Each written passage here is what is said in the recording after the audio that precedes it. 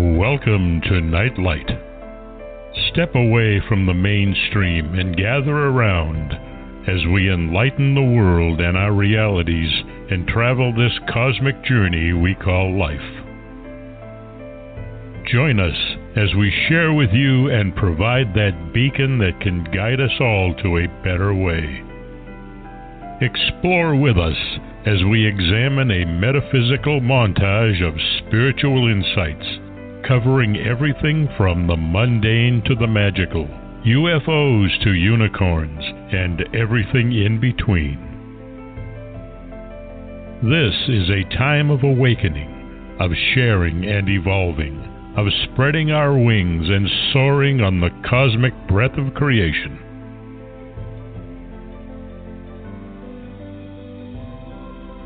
Come and join with other light-minded spirits as we weave our lights together to seek understanding, enlightenment, and, with a little luck, some wisdom. This is Nightlight, a reminder that you are never alone.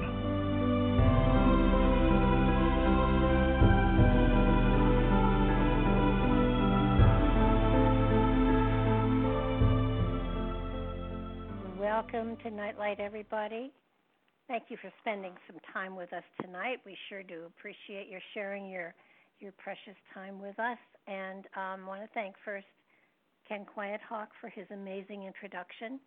He and his wife can be found at nativestorytellers.com. They are native storytellers. And it's important for us to remember that there were ways of recording history and preserving history that happened before the written word, and they are living examples of how magical that can be. Much better than reading fairy tales to your children, to go and listen to some of these stories that they have preserved through time. It is an exciting adventure. Speaking of adventures, I am so excited to have Les Jensen back with me tonight. He is an author, a radio host, a speaker, energy master and visionary, committed to promoting personal empowerment and his life purpose of being of service to others. In that vein, he has created New Human Living in 2009 and also hosts New Human Living Radio, sharing insightful conversations with guests who are shaping the future of human consciousness, a topic that all of us are just so fascinated by. It's amazing. And trying to embrace an understanding of what our consciousness is something that he has really, I think, done a magnificent job in. Both of his books, Forgiven Sinner, God's Last Savior, we've spoken to him about, and I thoroughly enjoyed it. It's a great book. And his latest book, Citizen King, The New Age of Power, is also a fascinating book because it does deal with consciousness and responsibility and the power that we have as individuals, which is so exciting. And it's a topic that is hard to put a finger on, and yet he seems to have done a magnificent job of it. One of the quotes I love in his book is, "You are the receptor of inspiration and the vehicle of its expression." I'm going to steal that and use it someplace because it is so beautiful. But that said, welcome to the show, Les. Well, thank you. Thank you for having me back on the show. I'm delighted to be here.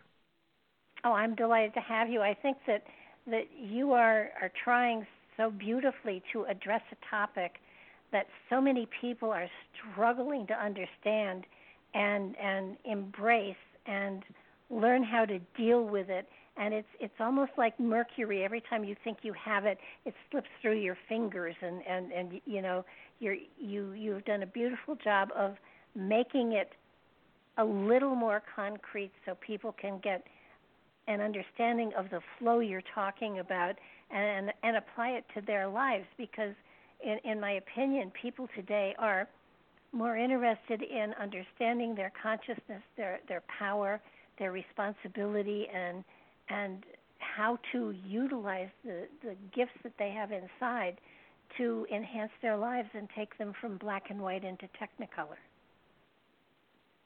Oh yeah, well, into like IMAX with 3D. I mean, it's there's there's really no limit. I mean, your imagination is the only tether, and if you soak that in vinegar and stretch it real good, you can probably go anywhere you want. Well, yeah, and I don't think people understand that. In my opinion, we've been programmed since birth to sort of toe the line, to fit a pattern, to follow courses of action that give away our power. And people today are becoming more and more understanding that our personal power is there. It's just a matter of learning how to identify it and to connect to it and to flow with it, and then to improvise it. Oh, indeed. I use two terms in the book, Citizen King: your sovereignty and your dominion. And those two phrases, I would bet, are not described with any merit in probably any serious Western academic arena. It's really unraveling of what you've been told, but not a re-raveling, but more of an embodiment of what the truth is.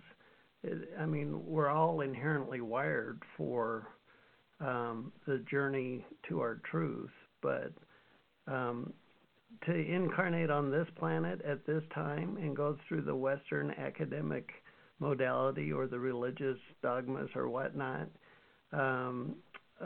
there's some unraveling to do to really be able to stand in your truth.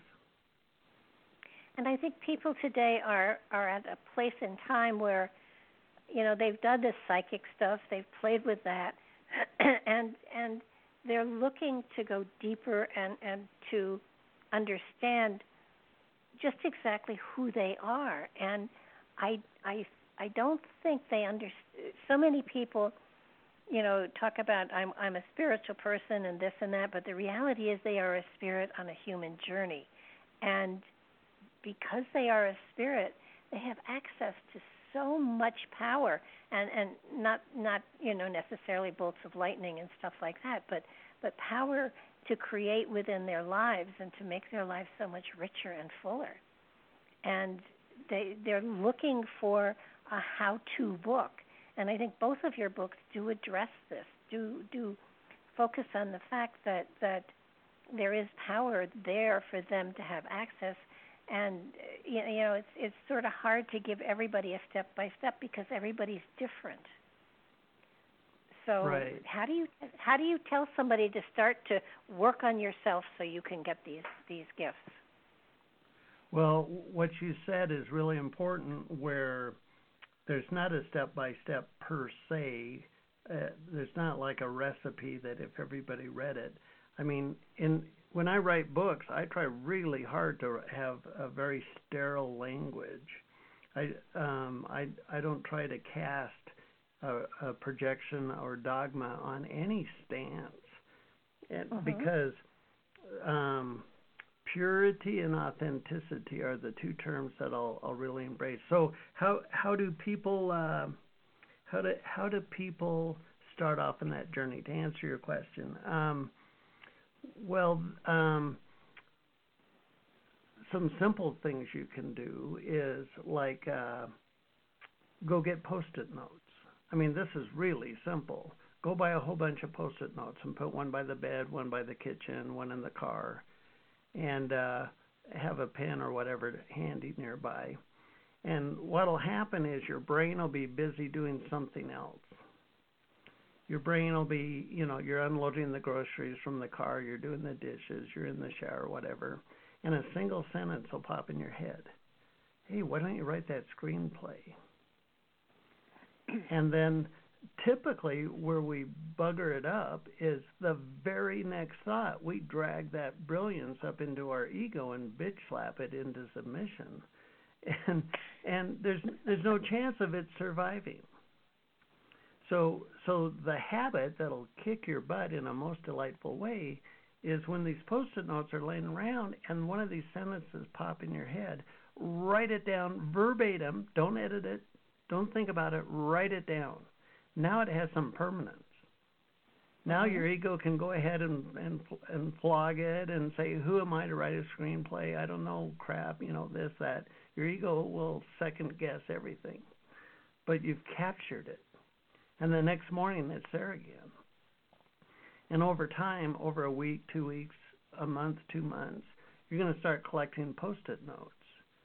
And what you're literally doing is you're tapping into a higher wisdom that's within you now. And you're bringing it into a permanence because it's ink on paper.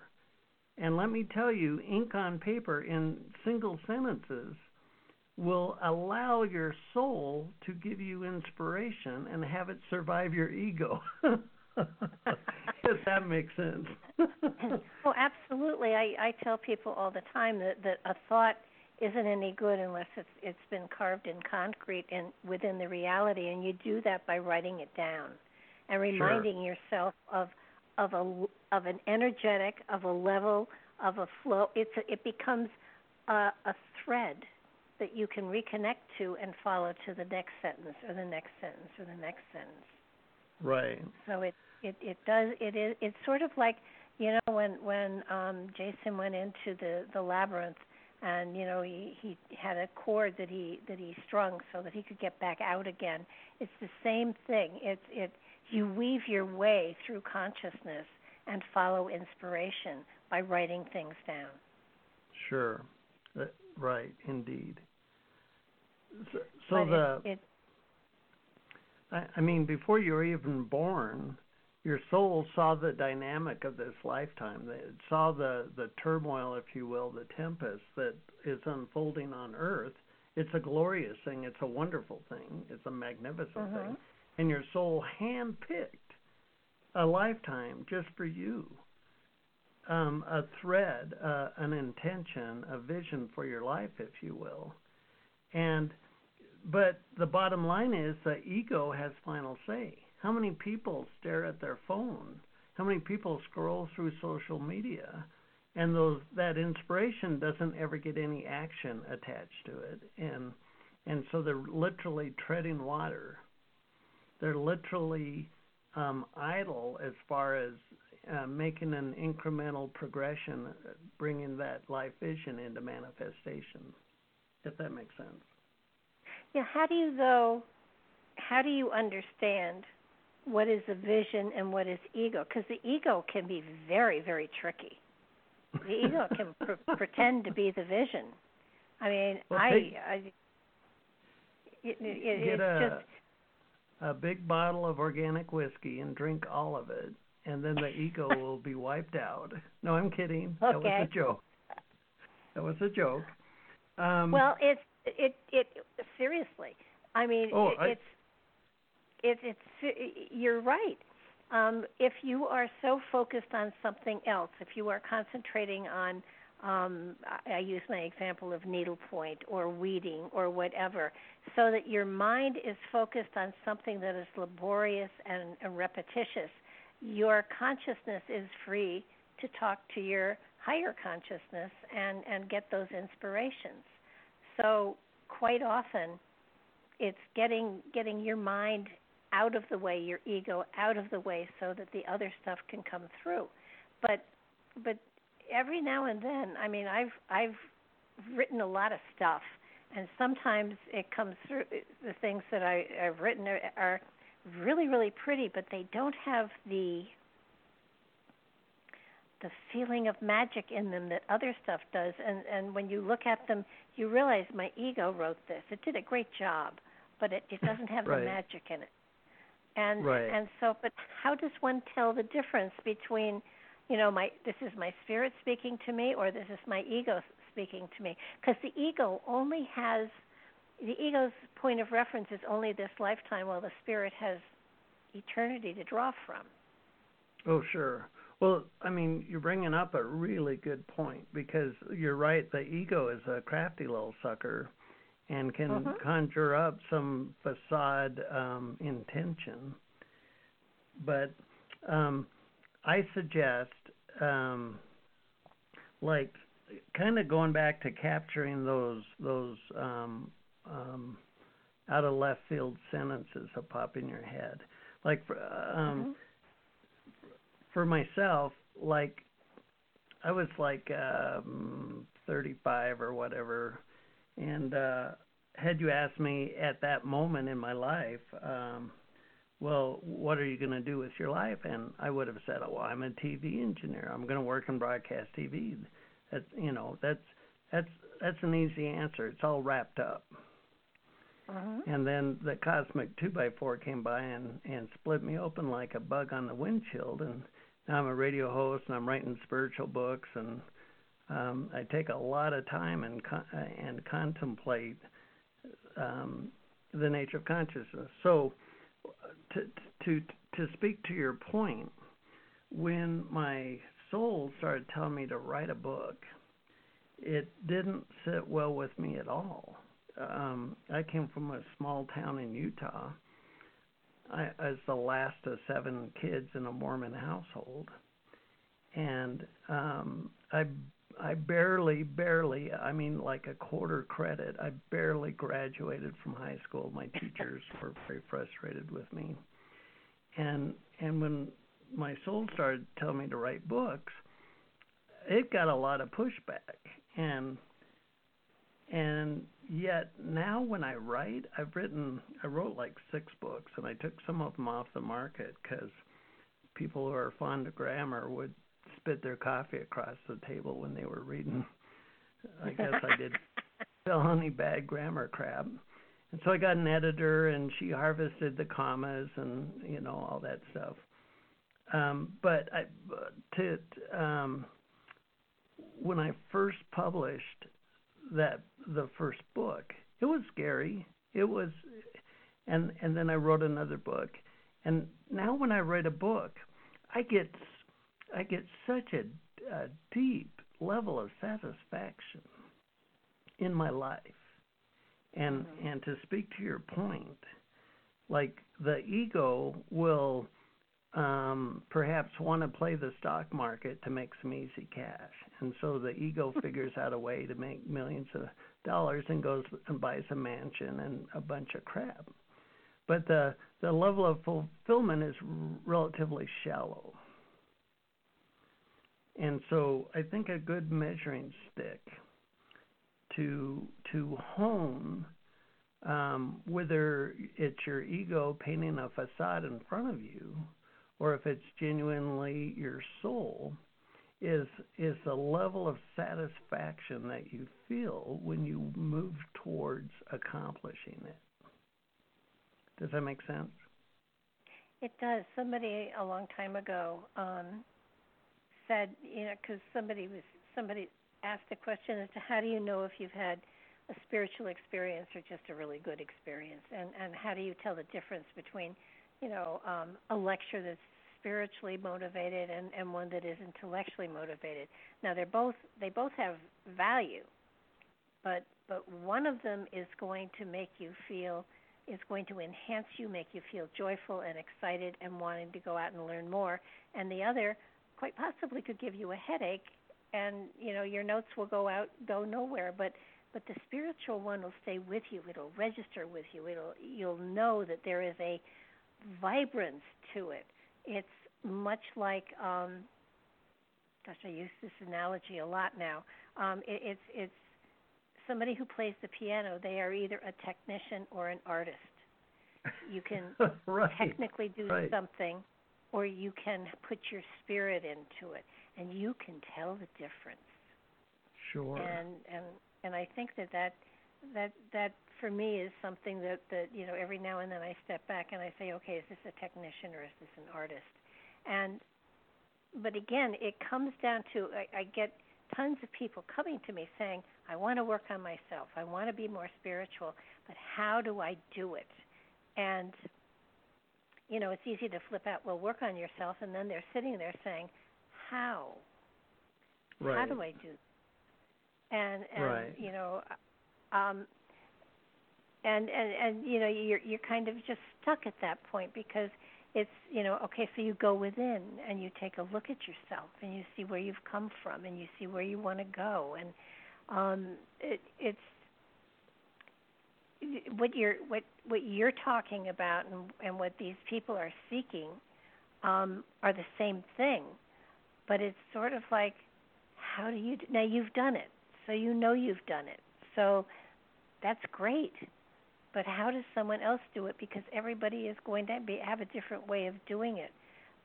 Well, you know, I like what you're saying, and just to embellish just a little bit of the thread that I last spoke of, fast forward to today, when my and I know this goes back to how do you know if it's your ego or your soul, but when my soul gives me a new tangent. Like recently, so I'm coming up on 60, and my soul's telling me to learn FPGA programming. And what FPGAs are these little chips that electronics are made out of, your cell phone, self-driving cars, all this crap. And I'm like, I know it's not from my ego because learning FPGA programming is like learning the bones in the body or something, to me, which doesn't get me excited at all. But my soul tells me to do this. And so what I'm talking about is fast forward to today, and when I see a new topic come up in my thoughts that I know my ego wouldn't have chosen, I get excited about it because I know there's a thread in my future related to that. Okay. So now to step back and reapproach this topic from another perspective. Countless spiritual teachers talk about mental and emotional imprinting or energy or karma or whatever. And I practice what's called no-thought meditation. And it's really simple to do. You set the timer on your phone to 10 minutes. You start it. You close your eyes and you quit thinking. Well, it doesn't happen just like that. You start going, well, this is stupid. And as soon as this sentence pops up, your response is thank you. And that thank you is like a period at the end of the sentence. Actually, it's like a period at the end of the paragraph. The topic is over. So it's so you start out and you think, okay, all right, 10 minutes. All right, this is stupid. Thank you. You're going to be late for work. Thank you. Is there gas in the car? Thank you. And after you practice 10 minutes, double it to 20. And what'll happen is a busy mind can have multiple topics going on at the same time, where you're literally having a collage of dialogues that are running fast in your monkey mind. And when you do no-thought meditation, imagine a pulpit. I love this analogy. So imagine a pulpit in the room, and there's 32 flavors of you. And 31 of them are from your ego, and the 32nd one is your soul. Your soul's probably over in the corner taking a nap because you have to stand at the pulpit and have the microphone to be able to have a sentence. The microphone is a symbolic representation of your consciousness. You need consciousness to create sentencing. So there's all these personas of you. Your spouse walks in the room, and the husband or the wife in you steps up to the microphone. Your kids come in the room, and the parent steps up. And all these personas that have these mental constructs that your ego has built as it was grown in your family of origin, it needs a microphone to be able to have the thought happen. So what you're doing with no-thought meditation is you're taking the microphone off the podium and you're hiding it. And now all the personas in the room have to show themselves. You have to show yourself the thoughts that you weren't aware of, the thoughts that you weren't consciously aware of, become conscious. And so what you start to recognize, it's like you don't know what you don't know about yourself. It's like, do you sleepwalk? Hell, you might not know. Well, sprinkle some flour on the kitchen floor, and then the next morning look for footprints.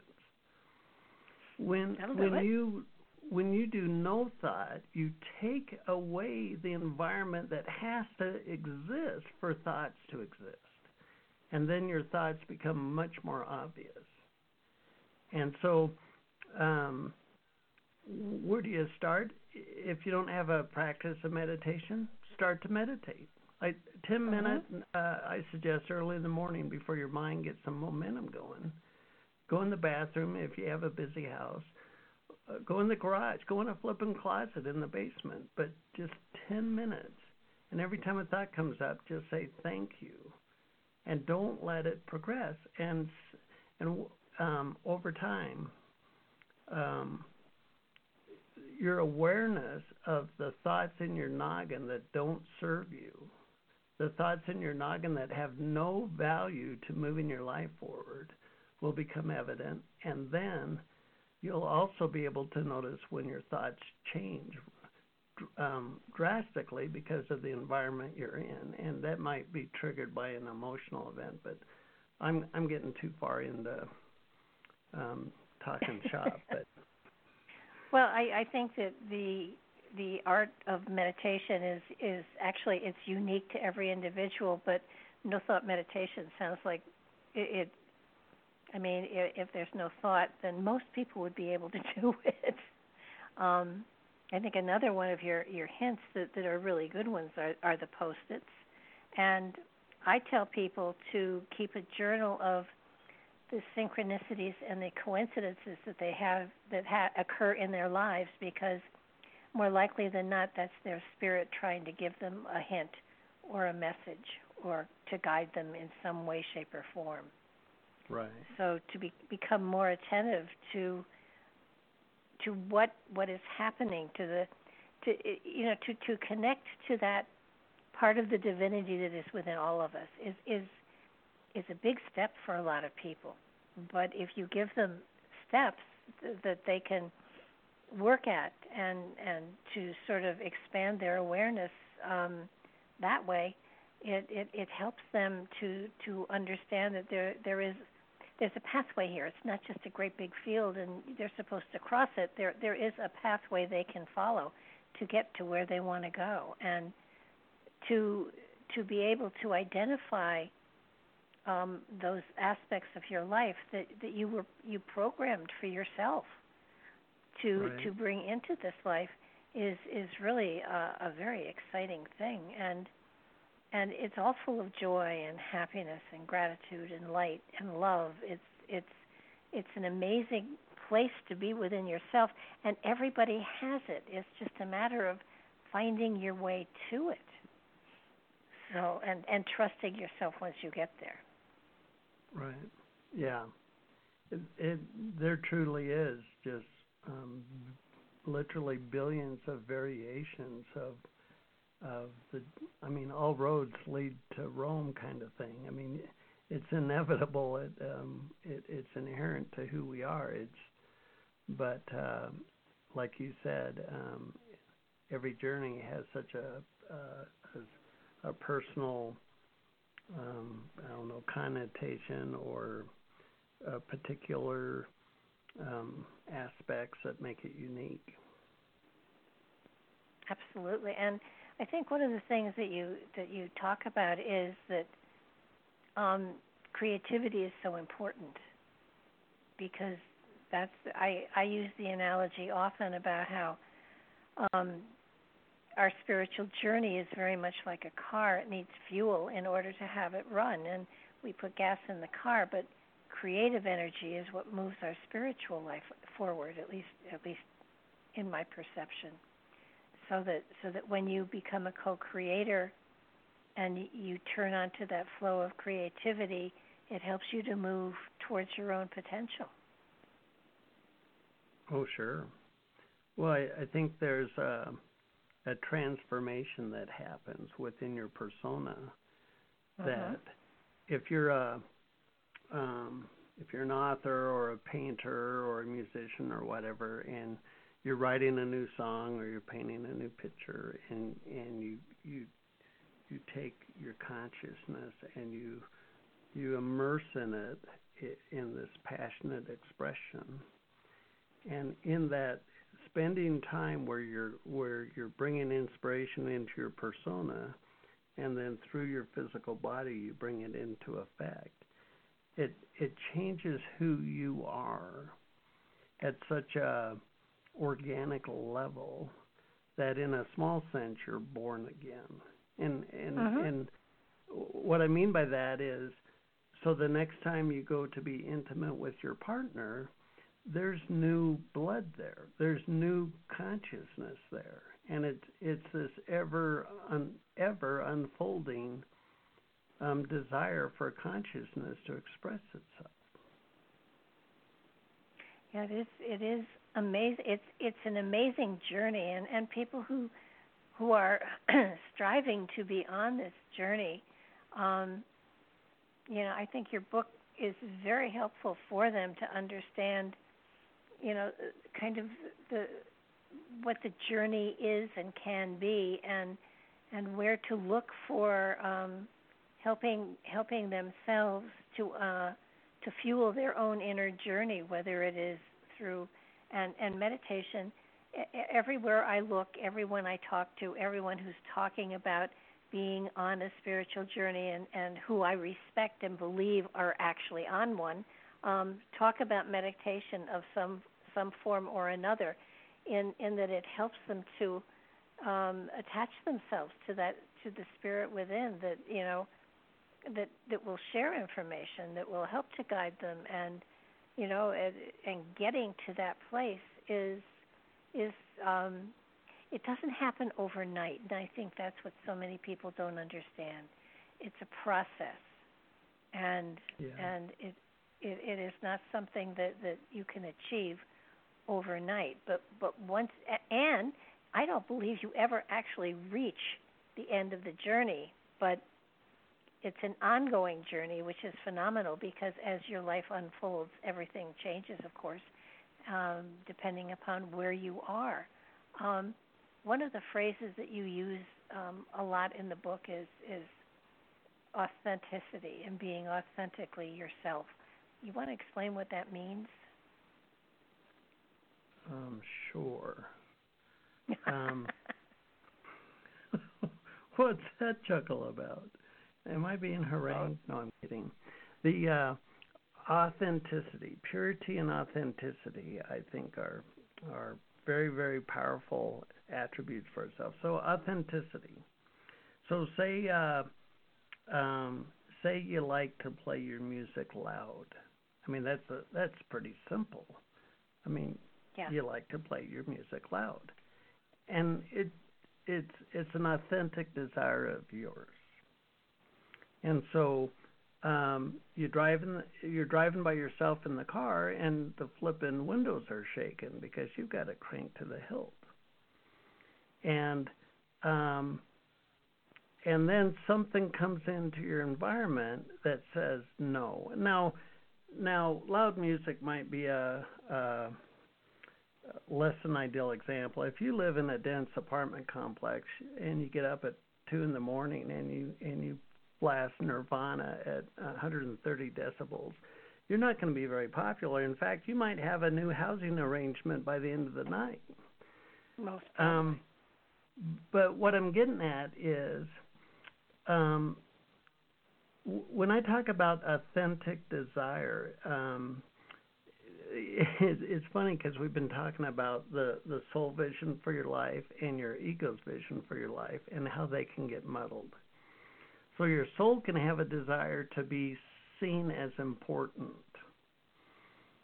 And so it's not really an authentic desire in the sense that your soul really doesn't care what other people think of you, but your ego might want to be seen as somebody powerful. Yeah. So when I talk about authenticity, when I talk about it, I'm talking about it from a soul level, from a heart level, not an ego level. But let's move forward with the idea. So when your heart and your soul have an authentic desire that comes from within you, and you squelch it, you don't allow it to fulfill, at some point you're going to have the feeling of resentment. At some point you're going to, it's like being incongruent with yourself. Like perhaps hiding your sexual authenticity because of religious dogma in your family. If you suppress the authentic, not ego, the authentic desire of your heart and your soul, it's going to start to tax your experience of life. And if you're not authentic in many ways, you won't be able to sustain energy as you go through your day. The inauthenticity of your behavior will literally burden you. It will literally drain you. And you will not be able to stay balanced and centered in your persona. So let's flip that over and say you are authentic. You finally got to the point where you don't give a rat's ass what anybody else thinks. It's none of their business. And you have honed through trial and error. You've honed what you prefer. What do you prefer? You've waited and you've spent time to truly understand what you prefer. You're discovering your own authenticity. And then when you fully embody that, when you fully live that, you can stay centered and balanced throughout your entire day. And when you do that,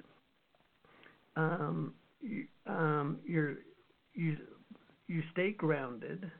So any energetic event around you doesn't topple you over. Your body can stay in a place of ease, and your energy level stays up.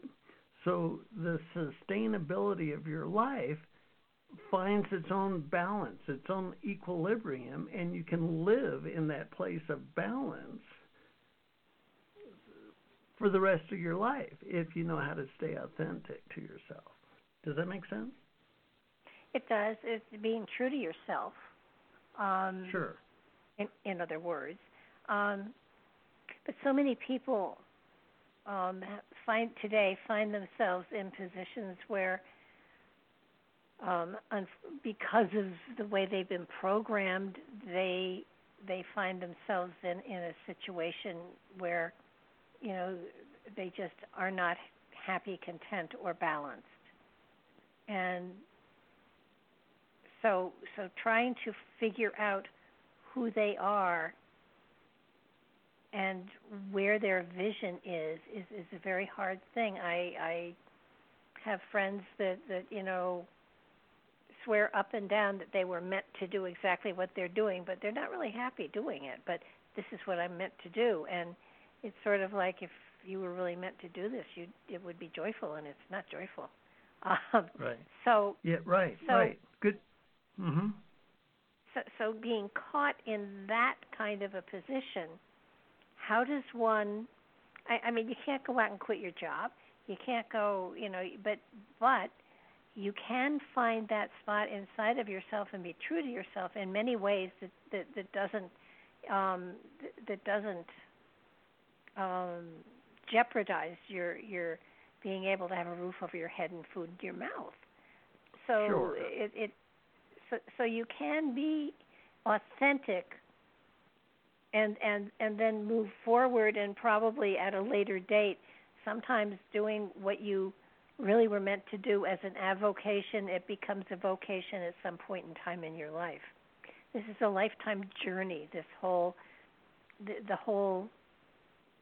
aspect of finding your inner vision and then finding your own authenticity, I would think that there are, or no, I guess I'm asking, are there many different levels of this? Are you constantly peeling away new levels to find greater authenticity?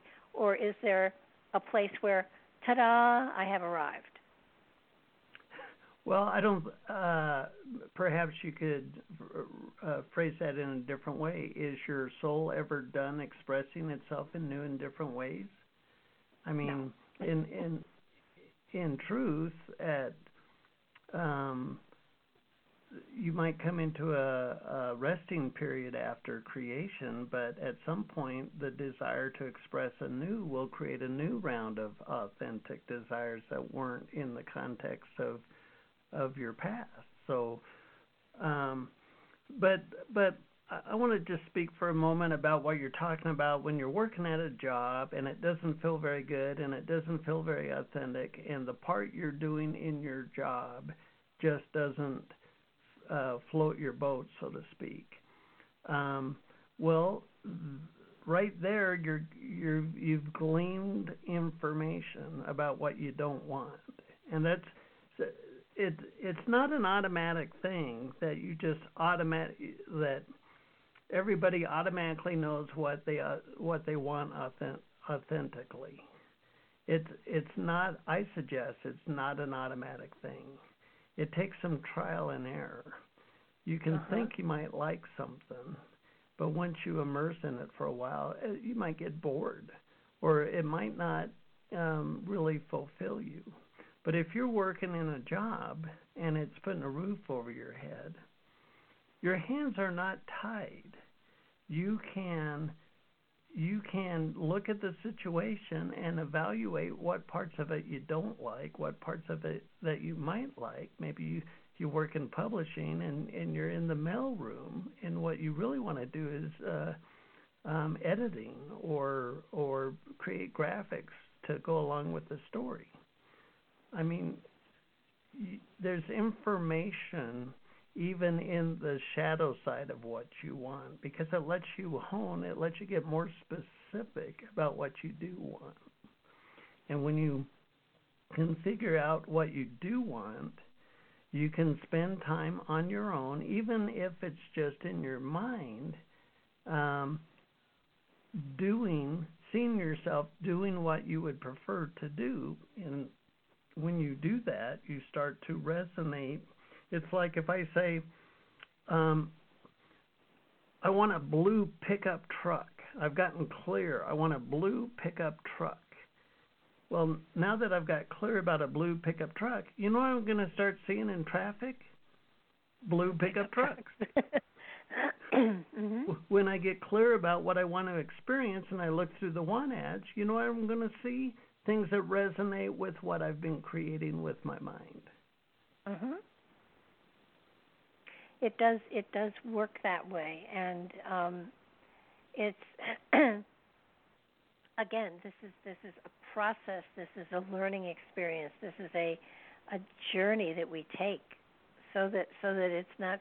It doesn't happen overnight. But I can remember I taught school for 25 years, and I did enjoy it. I loved working with special ed kids. But at one point, I started to paint mandalas for people, and then I decided I was going to do a deck of cards with the mandalas. And the act of the creating was so exhilarating that I would get up at like 7 in the morning. I would go to school. I would teach a full day. I would come home. At 4 o'clock, I would start painting, and I would paint again until 4 in the morning, when I would get a couple of hours sleep and then get up and do it again. Now, This went on for 9 months. And for 9 months, I never was healthier.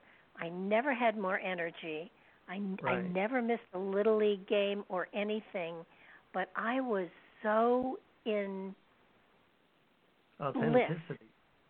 Yeah, and it was so exciting.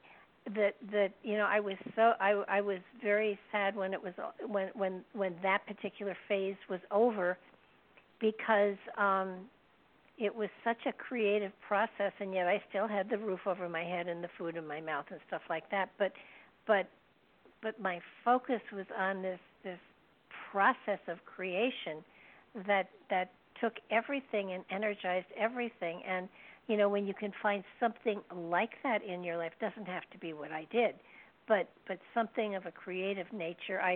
And every now and then we call it OCD actually, when you get so caught up with a creative process that it absolutely it doesn't take your life over, but it energizes you so that you can do it.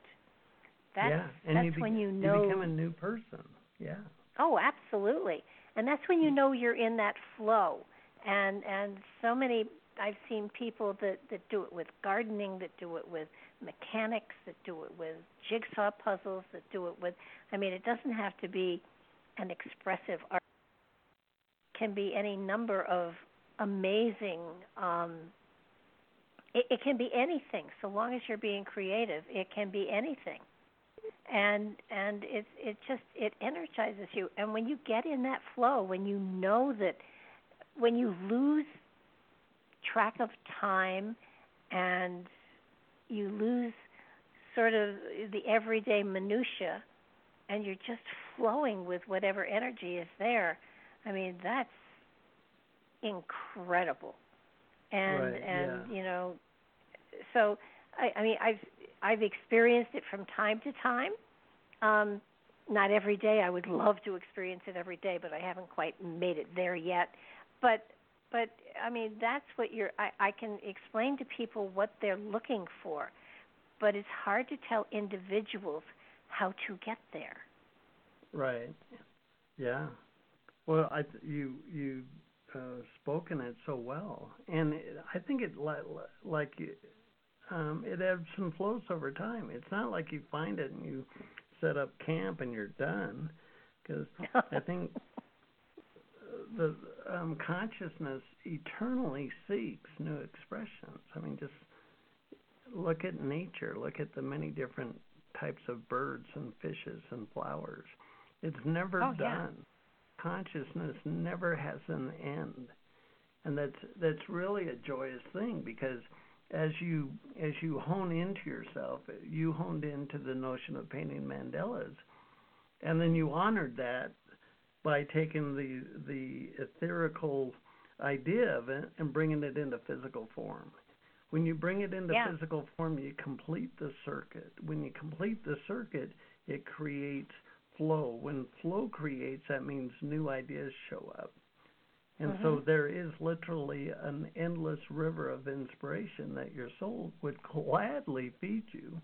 And, going back to the Post-it notes, if I'm only capturing a sentence a week or a sentence a month, my ego's running the whole damn thing. But if I can quiet my mind and learn to discern, well, that kind of rhymes, learn to discern when the thought that I'm having is from my heart or my soul. If it's from my heart and my soul, I don't have to vet it. I don't have to justify it. It doesn't have to make sense to my rational mind, and in fact, often it doesn't make sense to my rational mind.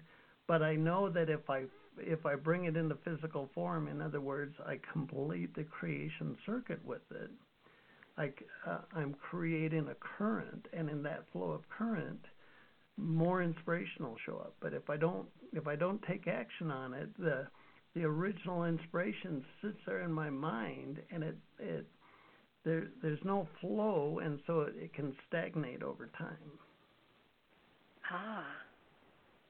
Yeah, I have found over the years, and again, let me really try to emphasize, it's over the years. It's I have found a number of things that I can do that will put me into that flow. I can create that flow, so to speak. So it's something that, if I force myself into doing creative stuff for a length of time, for instance,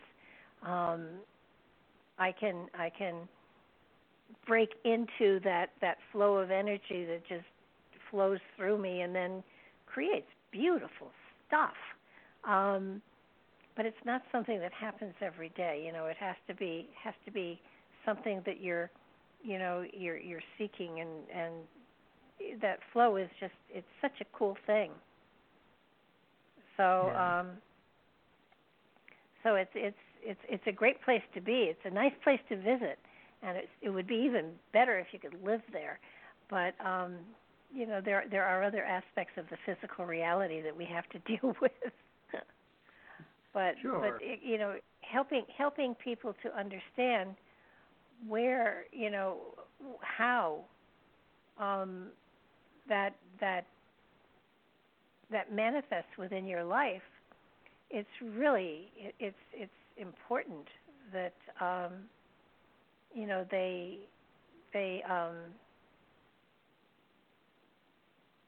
they are able to kind of touch into it and understand it and grasp it. Well, yeah, it is like a muscle. The more you open up to it, and then take action on it, and it can be really simple things. I mean, you're at a restaurant, you're done with your meal, make a diorama with the peas and the mustard, and make a river, and the peas are. I mean, just get out of your head and let that impulse to create.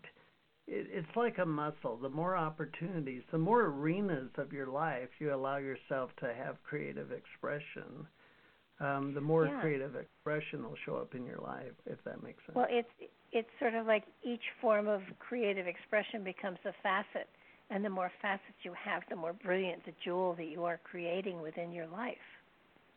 And another thing that happens with flow is intuition shows up. If you don't have flow, you can't be intuitive.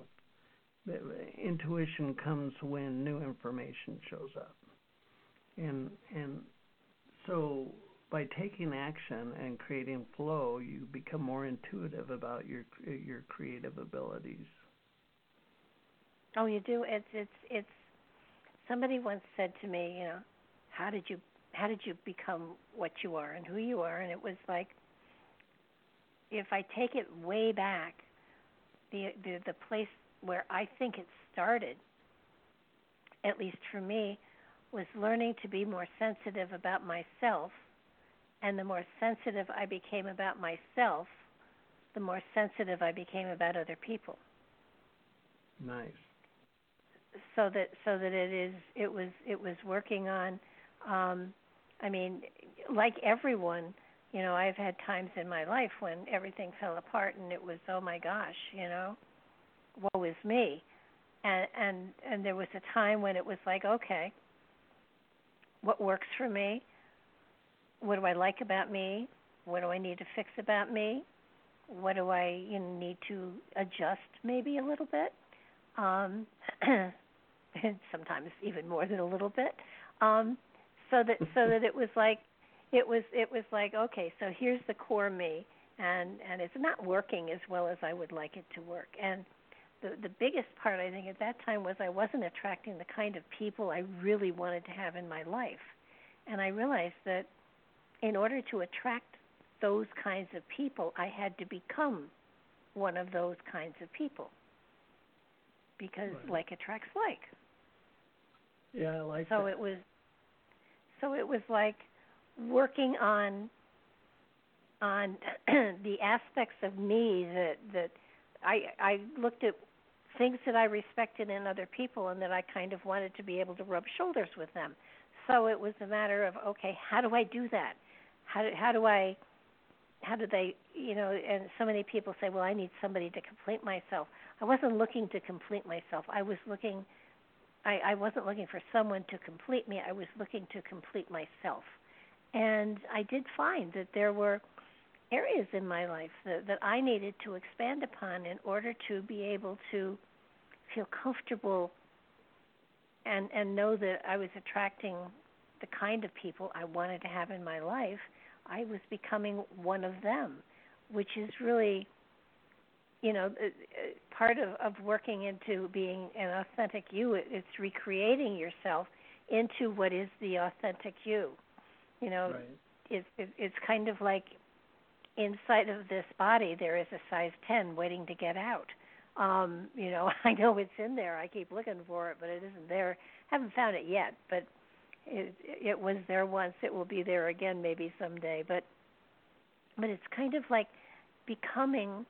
I so want people to understand that your book helps them to find what they need in their life to bring a greater richness into their life. And it's not an easy recipe because it's different for every person.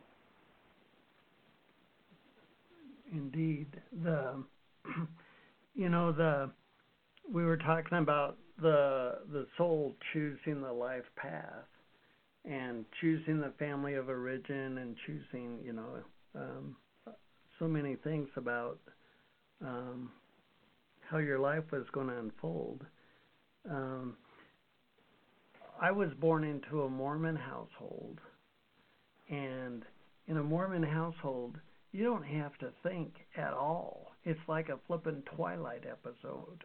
You can go to the butcher at the grocery store or the postman or the guy working on your car and ask them questions, and they'll give you the party line. They'll give you the cut and dried answer that is part of the religious connotation.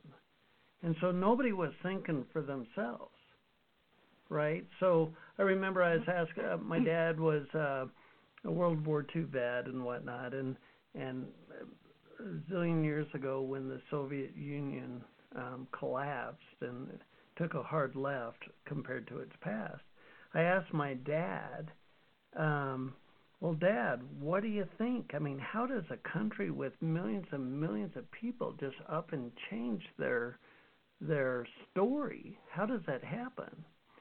And he turned around and he recited scripture to me. And I'm like, I'm not asking the flippin' book. I'm asking my dad. Where's my dad? Where's my dad's opinion? My dad didn't have an opinion that was different from the neighbor or it was kind of insanely flat. And that's the polar opposite of what I want. So my soul chose a train wreck right off the top, and all the questions about God were answered. Just come on, drink the Kool-Aid, quit asking questions, get back in line, and nobody would give me answers. And I wanted answers. That's why I'm writing books. I mean, you've read two of my books. How many questions do I ask? I ask 1,000,000 questions, and I want to know what the flippin' answer is. So my soul put me in the polar opposite environment of what I was here to do. My soul put me in the polar opposite environment as the train wreck to make sure that I'd be pissed off over and over and over and over and over again, and I would seek my own answers. Mm-hmm. And fast forward decades, I've been noodling the nature of nature for a long time now, and I'm writing books about my perspective of the nature of consciousness and what it means to have this human experience. But my initial several decades was just the most insanely mind-numbing, brain-dead, and I should be careful, but it was just extremely frustrating for me to grow up in that environment. And being the last of 7 kids, I remember my folks would say to my siblings, does anybody see Les? In other words, do any of my siblings just see me? Not what am I doing? I mean, I could be pouring gasoline over a pile of rubble and with a book of matches in my hand. That didn't matter. Do you see Les? Do you just see him? And if any of my siblings said yes, then we continued on. So I had fierce freedom. I had insanely fierce freedom. So imagine that. I had fierce freedom to think whatever the hell I wanted, and I land in this Twilight episode where everybody's drank the same Kool-Aid, and you couldn't have a conversation out of the context of the dogma. I mean, it was the perfect storm, if you will, for me to get a deep desire to wade through the quagmire to find a deeper understanding. And looky here now, I've got a radio show. I've interviewed hundreds and hundreds of people about the human persona, human consciousness. I've written books. I couldn't be as maybe the word's articulate or passionate about this topic had I not had quite the quagmire. So when people talk about their spiritual path and they look around and they're surrounded by anything but their spiritual path, that might not be a mistake. So don't beat yourself up too much if your life doesn't look. Yeah, you put yourself there. Right, and it worked. I mean, it cracked me open. I'll ask any damn question that comes to mind. I love questions. Oh yeah. Well, it just I think that so many people talk about their difficult life. To me, their challenges, their excitement, their every now and then I'll take a look at a situation and think, all right, so I created this. First, what was I thinking? And then, all right, I must be able to get through this. Yeah, there must be something here for me to learn. Yeah, and it is. Life is an exciting adventure. It truly is. It is not meant to be painful and difficult. It's meant to be challenging for sure. But that's how we grow, and that's how we learn, and that's how our soul, gathers the material it needs, and all of that stuff. So it's an amazing journey. But you do talk in the book about karma, and let's kind of talk a little bit about how karma fits into all of this journey that we're on.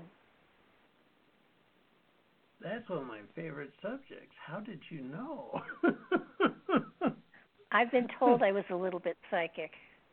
Aha. Well, the cosmic 2x4 that cracked me open was my first tangible experience with karma. And when it happened, I tell you what, karma was the last word in my mind. So my soul, we've been talking about the soul intention, my soul put me in front of television transmitters. Television transmitters are very high power, like 1,000,000 watts of power. Very high-powered equipment that uses a lot of electricity to make a very strong signal. So as a young kid in my 20s, I'm standing in front of these big-ass television transmitters, very high-powered transmitters. And remember, my only formal education was high school, and I barely squeaked through that. So I'm standing in front of these transmitters, and you go to the transmitter and you push the go button, and the electricity starts flowing like a bitch, and glycol pumps kick on and blowers kick on, and pretty soon 1,000,000 watts is broadcast out the antenna so people can watch TV. Well, I didn't know at the time, but the reason my soul did that was so I could wrap my noggin around what the hell is power. What the hell, what does power really mean? Because consciousness is etherical and electricity is etherical. You can't see electricity. It escaped our discovery of it for centuries. So I write a book, Citizen King, The New Age of Power. Well, unbeknownst to me, when I was 35, I was really struggling with my relationships, and my marriage was struggling, and my health was going downhill. I was starting to get ulcers. I had digestive tract problems, and I ended up on a shrink's couch. And the moment I'm about to describe was the moment my whole life changed. I went from being a TV engineer to a bug on a windshield, and the vector of my life just expanded in the moment. And there was a particular moment, I was with my shrink, and he's talking to me. He goes, Les, let's talk about anger. I want to know about your anger. And I'm like, this is the stupidest conversation I've ever had. I don't get angry. I'm an easygoing guy. And he says, okay, come on. And he kind of gets up in my face, and he puts out his hand, and he says, push on my hand. I want you to push on my hand and show me your anger. And I'm like, okay, this is the lamest thing ever. So I put my hand on his, and I push, and I kind of sank in the overstuffed couch, and nothing happened. Well, he kind of gets up in my face, and he goes, look, Les. And what was about to happen, I had no clue that it was coming. He goes, Les, it's safe here. It's safe here for you to show me your anger. I actually want to see your anger. Can you really, I really appreciate it if you could show me your anger. And Barbara, in that moment, my whole life changed, because some magical valve in my psyche opened up, and just like turning on a television transmitter, this huge amount of energy starts pouring out of my persona, like a electricity volcano. This huge amount of raw energy flowing through my body. And I remember in the moment, I'm like, what the hell is this? And I push on his hand, and he, without effort, I push on his hand, and in his office chair, he goes rolling across the room. And I'm volcanoing this anger out of my persona. And I remember asking the anger, I'm like, who the hell are you? And the anger's like, I'm indifferent. Think of me what you will. I'm just a feeling leaving your persona. And in hindsight, I realized that our emotions are impersonal. So to get to your point of karma, that unresolved anger in my psyche that was put there from my family dynamics, when my dad got mad, a big burly World War II vet, he cut you in half with his eyes. When he got mad, the whole damn household tried to become invisible. So I learned probably in the womb that showing anger made my mom look afraid. Showing anger made my siblings look afraid. So I put in a valve in my psyche that said, don't ever show anger. And so fast forward 35 years, anger was deciding everything in my life. I would not do anything that just might bring me to anger. The wife wants to paint the kitchen fluorescent pink. Well, okay. I'd acquiesce to everything, because anything that, it turned out my ego was scared to death of anger. My ego was afraid of anything that might bring an angry response. And so you want to talk about karma? In the 35 years of my life, anger was a decisive karmic influence in my everyday life, and my ego was clueless that it was even happening. Wow.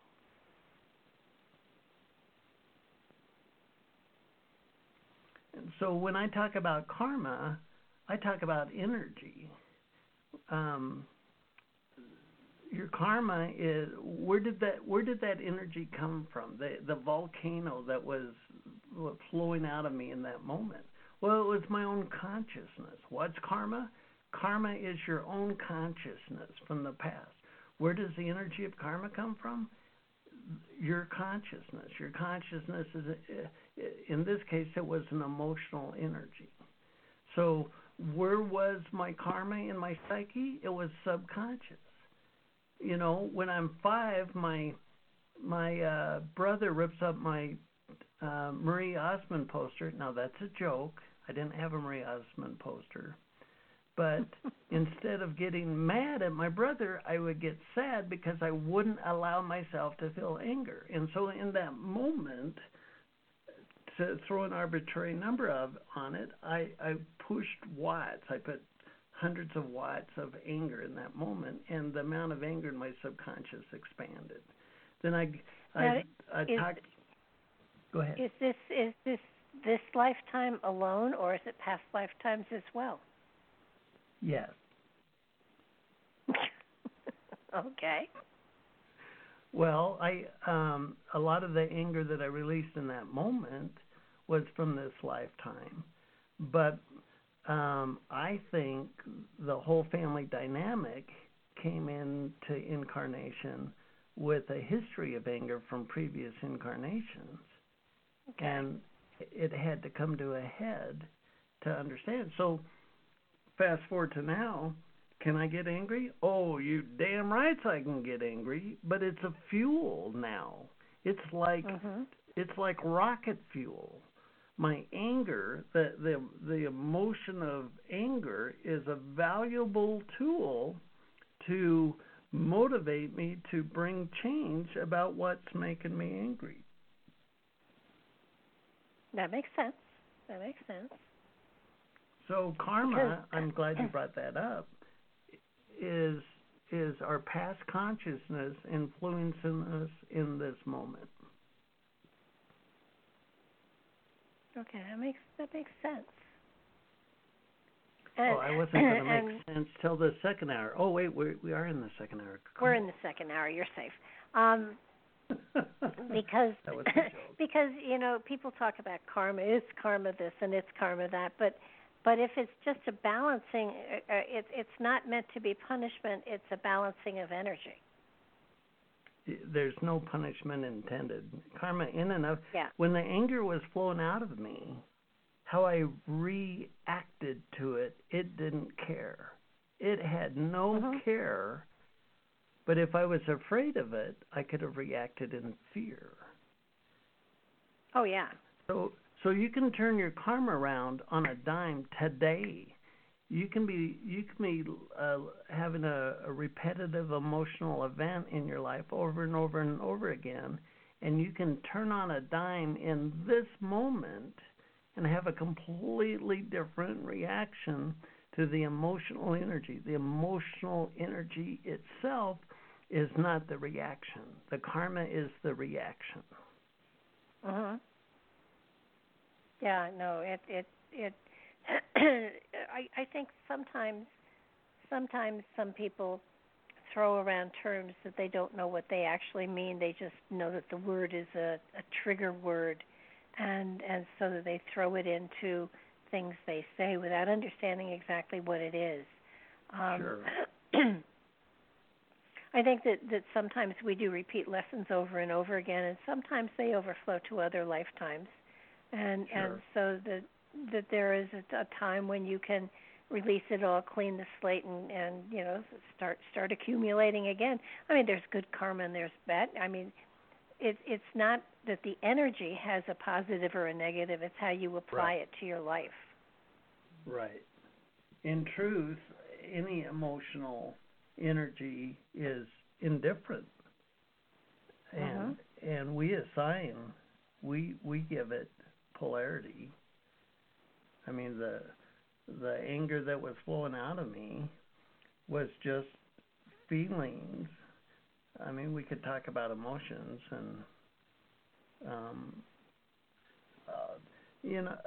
just a quick side note: when I hear people say, "Well, I'm a spiritual guru now, I don't allow myself to get angry," and I'm like, "Well, then you suck at telling the truth of yourself, because if anger shows up in your psyche, there's a reason for it, and if you won't allow yourself to feel it, you'll never know the reason. So whatever, keep babbling, I'm going to be moving on." But yeah, anytime somebody claims to be something, I I kind of just shake my head because, if you need to tell people what you are and your life isn't an expression of it, then there's a problem.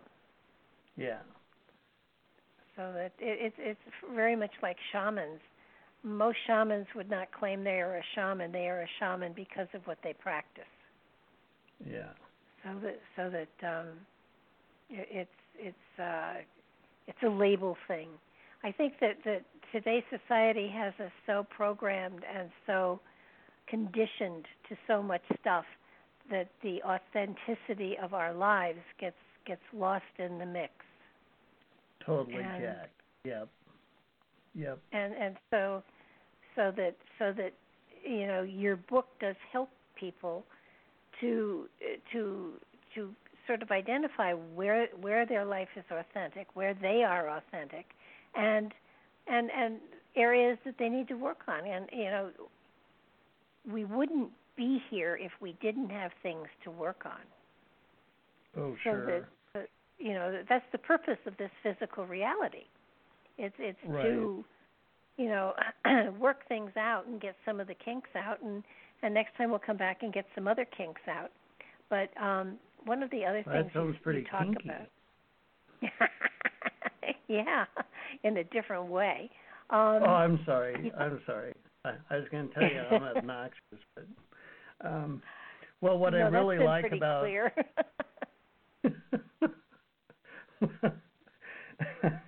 Well, what I like about Citizen King is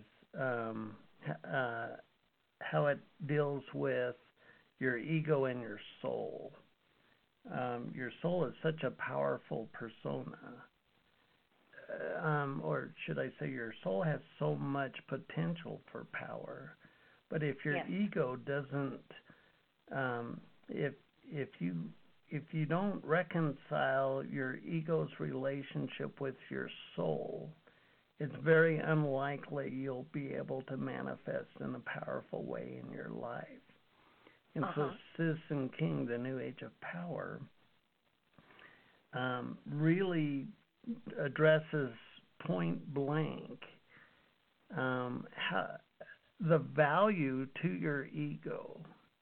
It shows your ego the value of how your life would change for the better if your ego would honor the wisdom of your soul.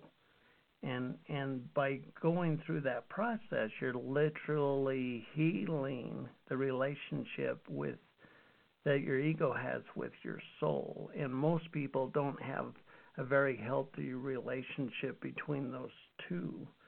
And when you can heal that relationship and the ego understands how totally cool it is when your soul starts feeding you this stream of inspiration and your ego quits trying to rationalize the crap out of it and just does it, then the ego has a much deeper sense of fulfillment at the end of the day.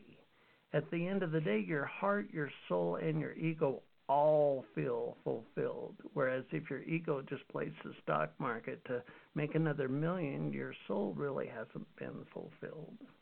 No, not probably. No, there have been times where I've told my ego and judgment to go to lunch. I have work to do, and it's kind of like step out of the way and let me do what I need to do, and then you can come back and we'll reincorporate everything and get another look at things. But dreams really, really do play a big part in our spiritual development and our understanding of what's going on inside of ourselves while our mind is sleeping and our ego is at rest. And so many people don't pay attention to the dreams or the insights or the inspirations that come through in a dream state. And again, another reason for your Post-its or keeping a journal and writing things down. Oh, sure. Well, to me, if you're just starting your spiritual journey, your dreams are like a carrot that your soul dangles in front of you, trying to entice you to create flow. Your dreams are stepping stones. Your ego puts a dream in front of you to inspire motion, to inspire drawing that inspiration into form. And by creating that flow, you change, you grow as a person. And over time, the dream that your soul shows you for your life expands. As you keep showing up and fulfilling the dream before you, the dream unfolds. A lot of times, if the soul showed you the end game of your life, your ego wouldn't believe it possible. So your soul shows you the stepping stone dream. Imagine yourself writing a book. Oh, I can't do that. I can't write a book. Come on, write a book. And you fulfill that, and then a new dream shows up. So the more you take action on your dreams, the more you're bringing into form the intention of your soul, the more fulfilled you feel every day, and the vision of your life expands, which creates even more flow. So it's like a perpetual rolling stone that gathers momentum, and you turn out living a powerful life as a citizen king.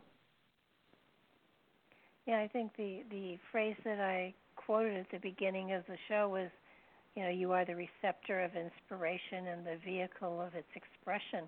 It's sort of like our consciousness is the channel of this. It receives the inspiration, and then on a physical plane we express it, so that we're the main, the motherboard, so to speak, of bringing this stuff from the ether and manifesting it within our reality, and becoming attached to that flow from spirit. We are able to then manifest it within our reality, and eventually the ego realizes that this is a good thing, and doesn't throw so many wrenches into the works. But every now and then the ego has a point. I mean, I have to admit, I'm planning on moving to Nashville, and somebody asked me if I was going to take up a singing career, and inside I heard the ego say, "Oh, they'll pay her not to sing," and they're probably right. I want a piece of that action if I don't sing.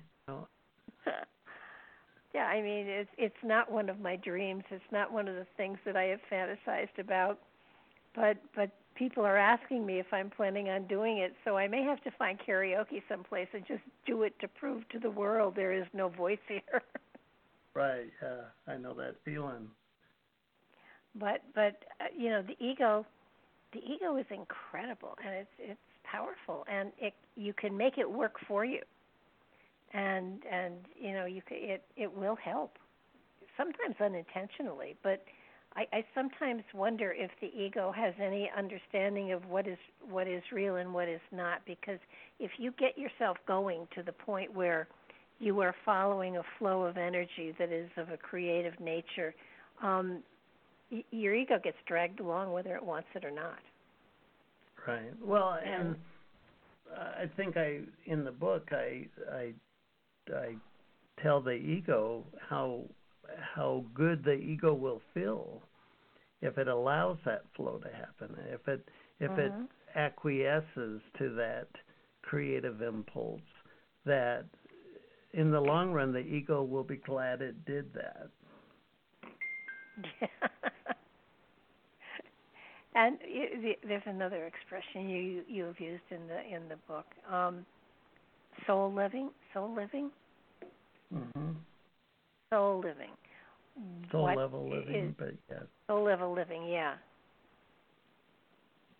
Want to explain to us what that is? Well, it's teaching your ego to let go of the reins.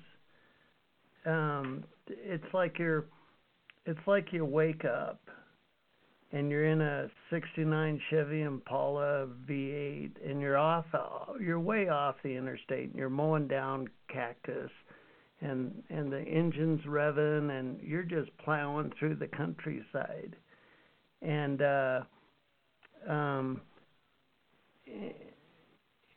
you're not going anywhere per se, and the metaphor of it is.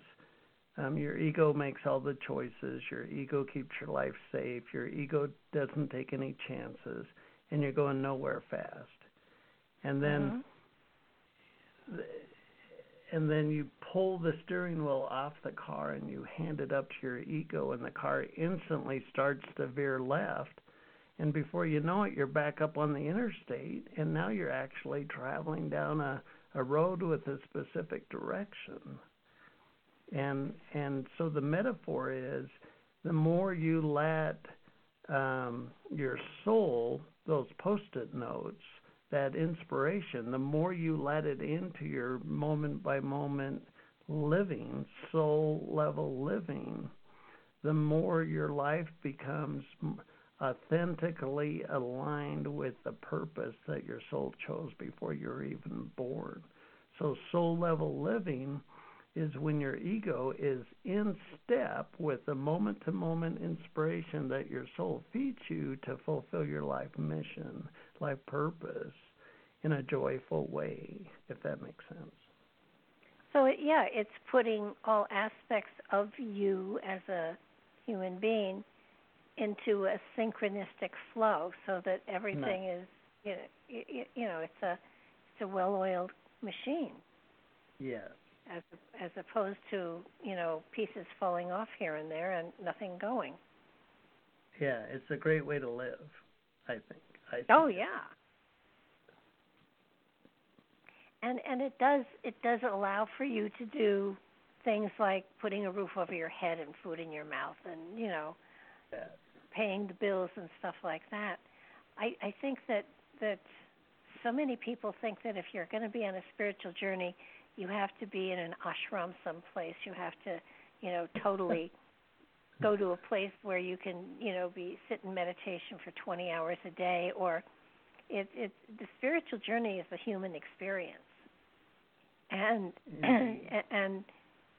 we're supposed to be able to figure out how to integrate all of it into a flow of energy, so that we can continue to understand this amazing energy that we have inside of us, and help us to understand how to use it to enhance our life and add greater vibrancy to our life, and then the lives of the people around us too. It's a fascinating journey. It really is. Well, what you're touching on is what I wrote about in Forgiven Sinner, God's Last Savior. The human persona is the vehicle of salvation for humanity. The human persona is how heaven returns to earth. God divine, God with a big ass G, is not going to come down from the heavens. 0.0 times did a big glowing orb come down and stop a war. 0 times did a glowing deity come down and reach over the human shoulder and totally transform a collective condition. No deity waved a wand over the slums and made it palaces. Billions of prayers have been prayed to end war, and we're spending more on war than we probably ever have. So big ass deities have zero say in what's going on. You need flesh and bones. You need a body. The human persona is the vehicle of divinity changing the course of humanity. It's through our human nature that the divine influences the answers to our prayers. There's always a human being involved. We're here for the human experience. Absolutely. I think that's something that so many people don't quite get. You know, you're not denying the fact that there was a creator. It's just that, you know, once he created us and gave us free will, we're off and running. And we do have a part of it. You know, we have a part of the creator within us. It's not like we do. You know, it's not like, you know, he forgot about us. He put a piece of himself inside of us, so that it's really a part of the whole process to reach that. You know, you call it citizen.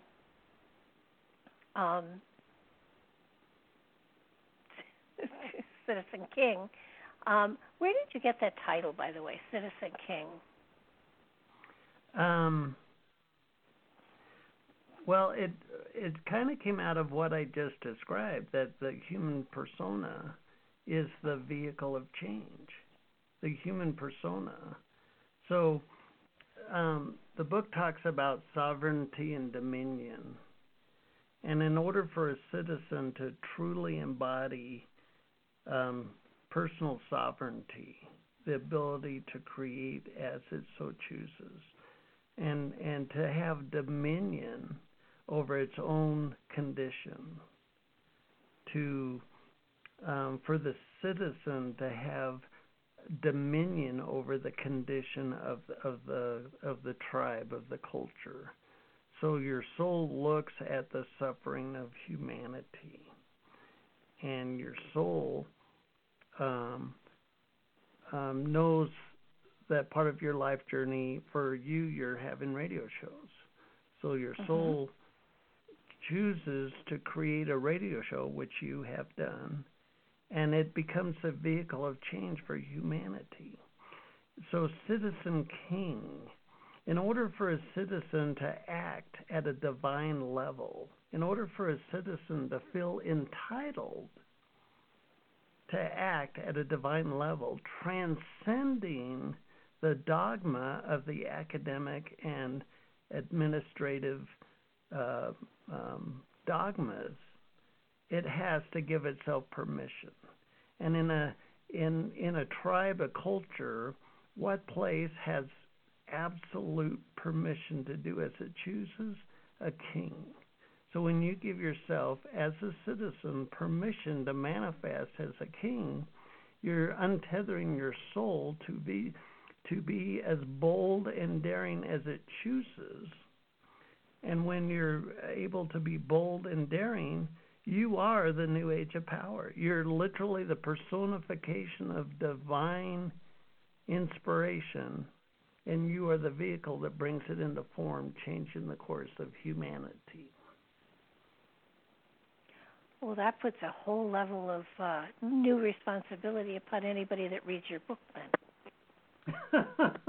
Well, if you want to live in ignorance, buy the whiskey. No, I think that makes great sense. But it's a king. It's the power of the king, not in lording it over other people, but being in charge of the dominion within. That's right. The citizen dominion, having sovereignty and dominion of your own persona. Right. And don't buy the book and go out and buy a crown. The reality is that you have the power and the ability to shift and change your life, to control everything that's going on in your life, but through your own personal, through changing your own personal energetic, not inflicting it on someone else, but changing yourself and opening yourself up to, so that it's an empowering book. It really is. And I think you have to read it more than once to really get the full meaning of what it is that you're handing people, because you're giving them the tools to actually embrace this kind of power and this kind of flow and this kind of energy and this kind of creative manifestation. And anybody can do it. That's going to be what turns it around. Is the citizens taking ownership of what is it? The old school of a single administration at the top, be it a king or a monarch or some single point of control, is gone. It's more of a honeycomb style. The future is a honeycomb style where it's lateral, and everybody has equal dominion, if you will, and nobody has control over another. I suggest to you that this is an extremely powerful time to be alive. This is an extremely powerful time for change in the human persona. There's so many ways we've had our potential inhibited, if you will. So, like, say, for example, the engine in your car blows up, and you got to get your car fixed. Okay, I'm going to date myself. You go to the Yellow Pages. I know they don't exist anymore. You go to the Yellow Pages. There's 15 pages on how to get your car fixed, right? But you go to the power goes off in your house, the electricity goes off, and you go to the Yellow Pages, and there's a single line. There's one place you get electricity. Now, I know solar power and wind is starting to come into the mix, but electricity in the past has been from a single source. There's no power in a single source. Well, fuel for our cars, that's a great one. I know they're making electric cars, but gasoline requires a refinery. If you had a super tanker of crude oil, you couldn't drive around the block because you have to refine the gas. And so whoever owns a refinery sets the price for gas. So we've been hogtied through these critical resources for eons of time. And now we're coming into an age where technology is busting open left and right. So you as a persona, through the passion of your heart and the vision of your soul, can be the vehicle of change for our human condition. What if you open the Yellow Pages and there's 25 pages of different ways you could get electricity? Now we're talking about some freedom. Now we're talking about some dominion over our collective culture. It's all moving in that direction. And there's trillions and trillions of dollars of opportunity for people who can recognize new ways to bring resources to humanity, giving humanity more choices about how it lives. I cannot express accurately how powerful these times are. When we're going to see some really big souls, personas that step forward and solve some really big problems for humanity. Yeah, I totally agree. I think that there was a time when, as a society, maybe we're going back way beyond the flood and stuff like that, where society was like that, where it was a sharing, giving, balanced society. Yeah. And then technology popped in, and now don't get me wrong, I still like, the computer and running water and stuff like that, but I have an affinity for having a bathroom that works. But yes. I mean, there are some things I really don't want to do without, but that we have in our genetic memory those times when there was no war, because there was no need for war, because everyone just cooperated and shared, and it was a lovely time. Now, I'm not talking socialism or anything like that. I'm talking way back, before there were political parties or ethnicities or anything. when we were just simple spirits. And to return to a time like that would be fabulous. And I think that everyone on some level is working towards that, but the conditioning, the programming that has gone into our culture to this point in time is something that happily people are beginning to recognize and trying to break out of. And your book helps that. Your book gives people, part of a roadmap so that they can apply it to their own lives and start working towards being that powerful person that they all are. I mean, it really, I think that in many ways we've been all brainwashed into the fact that we can't do things that we actually can do. And so saying, yes, I can, and then doing it is really, really important. I am so encouraged because so many people are looking for the ways to do it, or looking for understanding of the process, or understanding what the flow is, and how creativity and embracing the power that you have within, and understanding that you can make changes. We do a phrase I use all the time. We create our reality by our perception of it. We see it, and it becomes it. So that wish it were that easy with my garden sometimes, but it is. We have this power within us, and not only that, but we have the ability to etherically reach out and touch the other living life forms that are here on the planet as well, so that you get going with this and you understand how the power is limitless.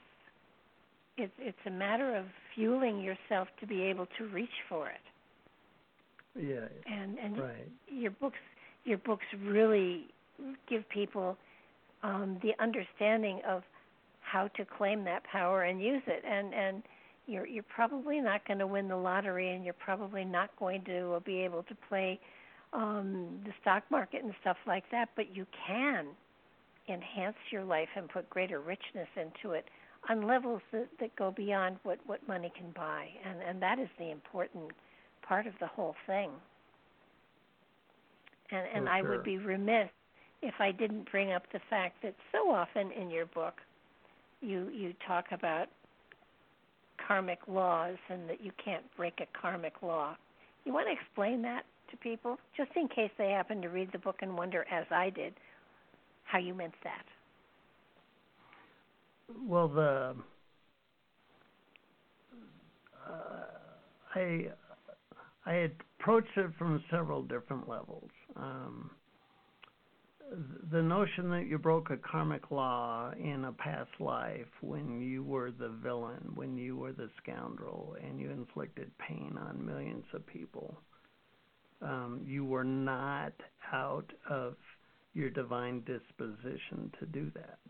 So when I say that you can never break a karmic law, in one context, what I'm saying is every single thing you've ever done in your past has been approved by divinity. In other words, you've never pissed off God.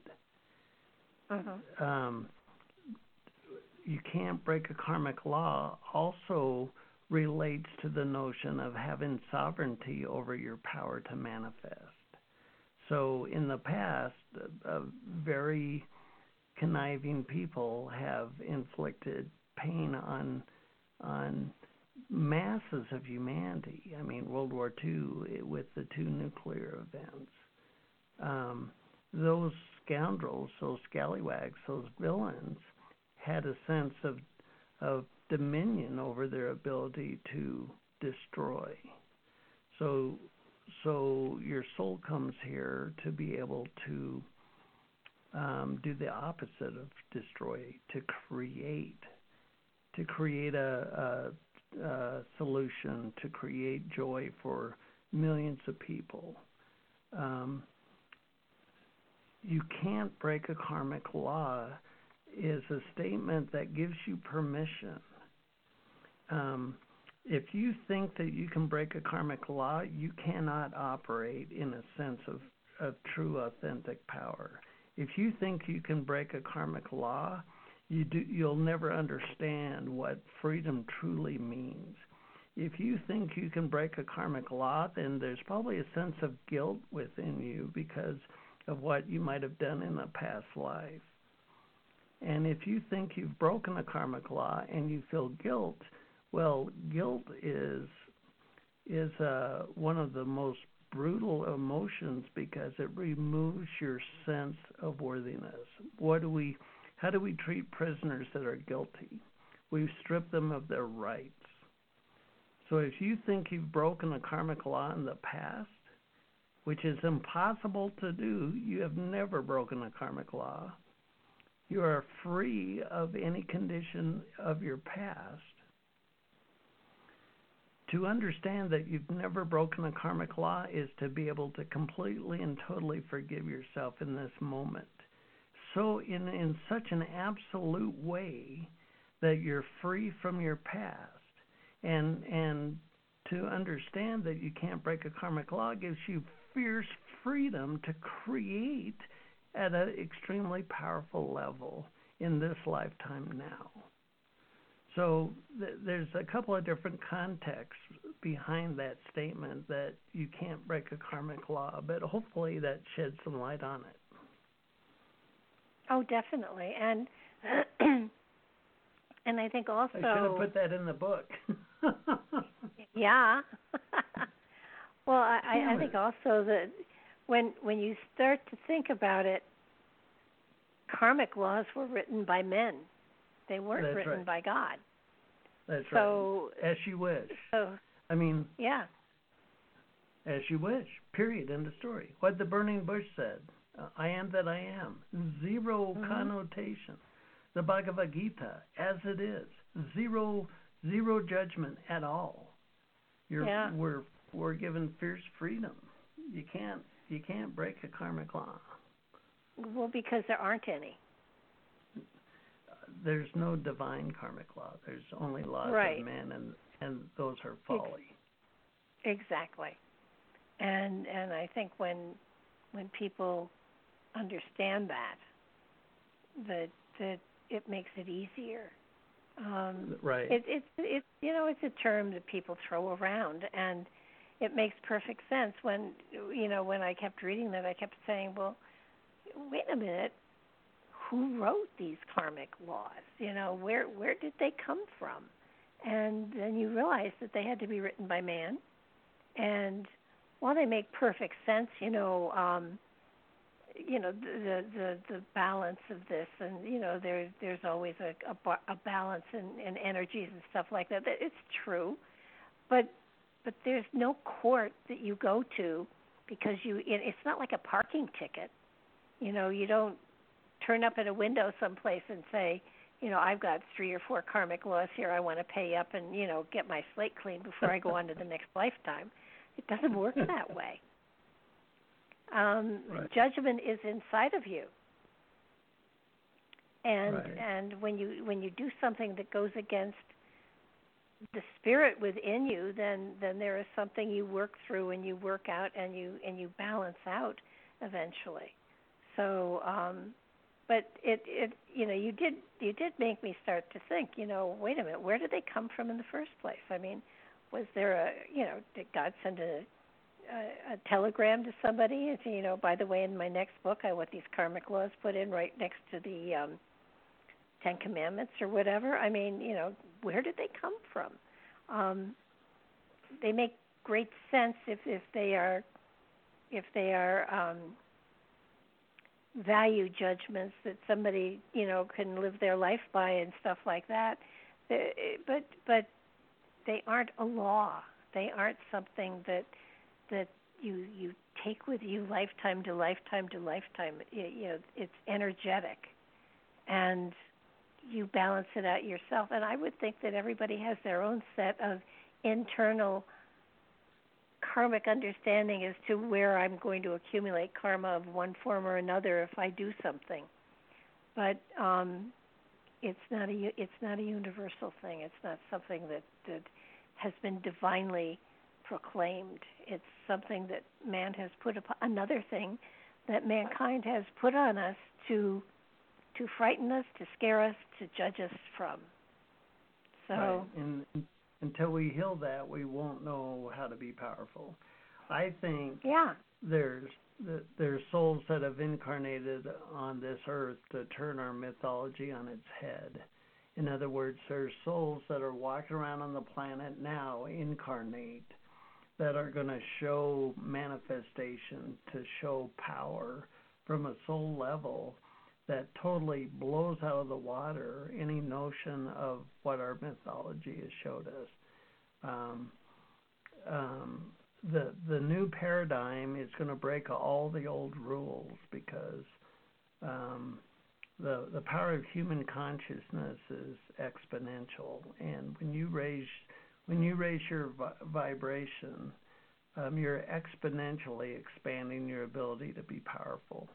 So a couple of 100 years ago, you and I have been talking about spiritual principles, and anybody on the planet can listen to this podcast.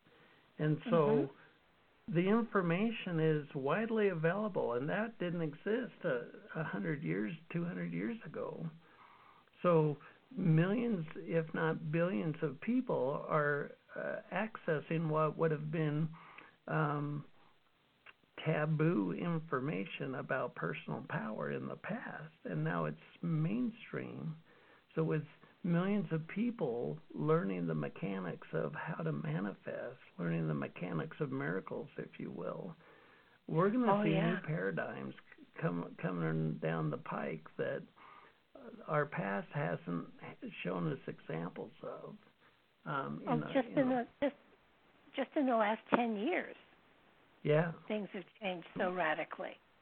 And there's when a guy I walking started around on the There's a guy walking around on the planet that intends to colonize Mars, a single persona that I mean, right there, right. I don't care what you think about the individual. The vision of colonizing another planet has not existed in our mythology ever, and now it's a common everyday thing that you can see progressing in the news. So there's an example right there. But when I started in this field in the 60s, what we've been talking of right now, I could have lost my job. Oh, sure. And if you kick it back 100 or so years, both of us would have been toast. We would have been burnt at the stake. So the consciousness aspect, the ability to expand your consciousness and to claim that power that is within you is something that is becoming more and more acceptable. And not only that, but I'm finding that there are even colleges that have got classes that deal with this material. Now, I'll grant you it isn't Harvard and Cornell and Yale and stuff like that, but there are places of higher learning that are admitting that this is another form of education that is important for kids to have. And I think that I frankly I am all for right from birth to what is it, birth to death, cradle to grave, whatever. I think it's an aspect that should be talked about much more openly in families than it has been in the past. But sure. That's another step. I could have. My mother kept always anytime I got into the spiritual stuff, she would say, "Excuse me, I have to get my boots on. You're getting too deep for me here." So right. She was very. In the past, religion, in the past, karma would I asked an academic if going through college if they were ever taught about karma, and they said no. And I said, well, if you were taught about karma, what department would teach it? And he said, probably religious studies. And I laughed so hard. For a religion to teach karma, it would be like the mafia to teach finances.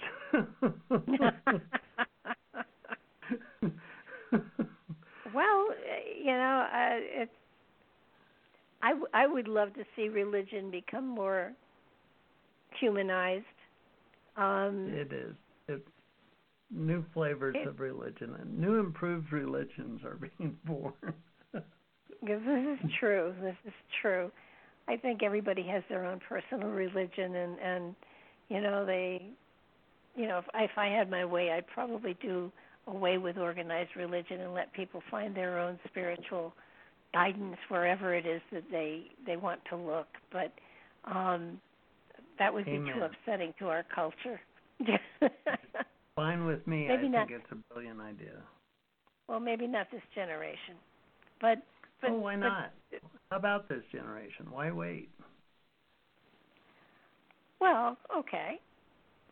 I think it only works if people do decide to seek out their own spark of the divine that's within them. We are down to our last couple of minutes, and I do want to give you a chance to give your website out and stuff like that. Sure. To learn about me as an individual, you can go to lesjensen.com, LESJENSEN. My soul put me here to language the nature of power for the Western mind. You can go to newhumanliving.com and learn about my books. I have a radio show there. I wrote a book, Personal Power Fundamentals, that talks about karma, how we take it on and what we can do about it. I have a radio show every week, Wednesdays at 7 p.m. Mountain, New Human Living Radio. And again, you can find that at the New Human Living website. And then my books, Citizen King, The New Age of Power, Forgiven Sinner, God's Last Savior. Those are books that are intended to awaken a deeper understanding of who you are and how to give yourself permission to fulfill your life purpose in a very powerful and meaningful way. So I appreciate being on the show, and I want to thank you, Barbara, for having me as your guest. Well, it's been a pleasure, and I did read both your books, and I highly recommend them. Please check them out. They're both on Amazon, and I think the message is so important. I think that you have so beautifully portrayed it in both of the books, and so I highly encourage people to pick them up if you are seeking a way of finding yourself, the authentic you. This is a great way to do it. I want to thank everybody for listening tonight. We so appreciate it. And, if you want to listen in archives, this will be on YouTube tomorrow. And if you go to the YouTube channel, please subscribe. We sure can use the extra people to help us snowball all of the wonderful material that Les and all of the other amazing authors that we have had on are sharing with us. So for now, thanks for listening. Good night. Have a wonderful evening and a bright day tomorrow. Bye-bye now.